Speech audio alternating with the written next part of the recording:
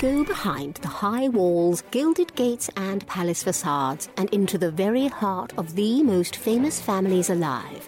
Here's your daily consort from the Royal Observer.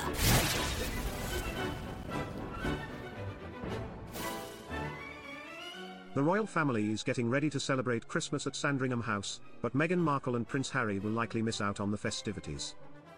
A source told a publication there was no chance the couple would spend the holidays with the Windsors, but King Charles would have loved nothing more than to see Harry during the gathering. After the release of Spare, Harry's relationship with Prince William was greatly impacted, and the source claimed the Prince of Wales and Kate Middleton refused to see the duo. But it's not that simple, and there is no chance the Sussexes will be coming, the source explained. It would make things very difficult because there is still so much hostility towards Harry and Meghan, particularly from the Prince and Princess of Wales. Additionally, the insider revealed Charles was concerned about the Sussexes' inability to respect his privacy. Charles is also deeply nervous about the risks of conversations being leaked by the Sussex camp, which is why there have been very few of them, the pal added. Aside from the upcoming celebration, Dutch copies of Omid Scobie's Endgame accused Charles and Kate were accused of being the royal racists. The king finds these suggestions about racism extraordinary and frankly unbelievable. It is all so far removed from the truth and what was actually said, a royal source admitted.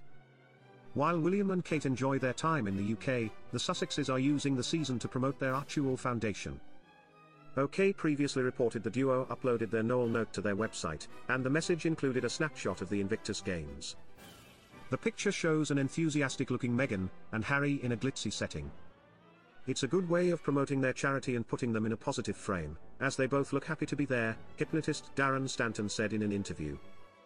The Sussexes were called the biggest losers of 2023 by The Hollywood Reporter, but despite their professional woes, the military sporting event has been celebrated by both fans and critics. I think the biggest thing about this Christmas card is that the picture was taken during the Invictus Games, which is one of their biggest achievements of the past year, Stanton continued. It was at a time when Harry was his happiest, and Meghan was there to support him. The picture shows the pair in a very happy and joyous state of mind, which is obviously what they wanted to convey. Although the royal rebels were pulled apart for their struggles in Hollywood, they've previously teased a restructuring of Archewell. They appear completely excited, enthusiastic and hopeful of the year ahead in terms of new projects and working on the Invictus Games again, the psychologist noted. They're trying to convey that their brand is strong, if not stronger than ever. Insiders spoke to Vanity Fair. For more of your daily consort, be sure to visit theroyalobserver.com. Subscribe and like this podcast. Oh, and keep calm and carry on.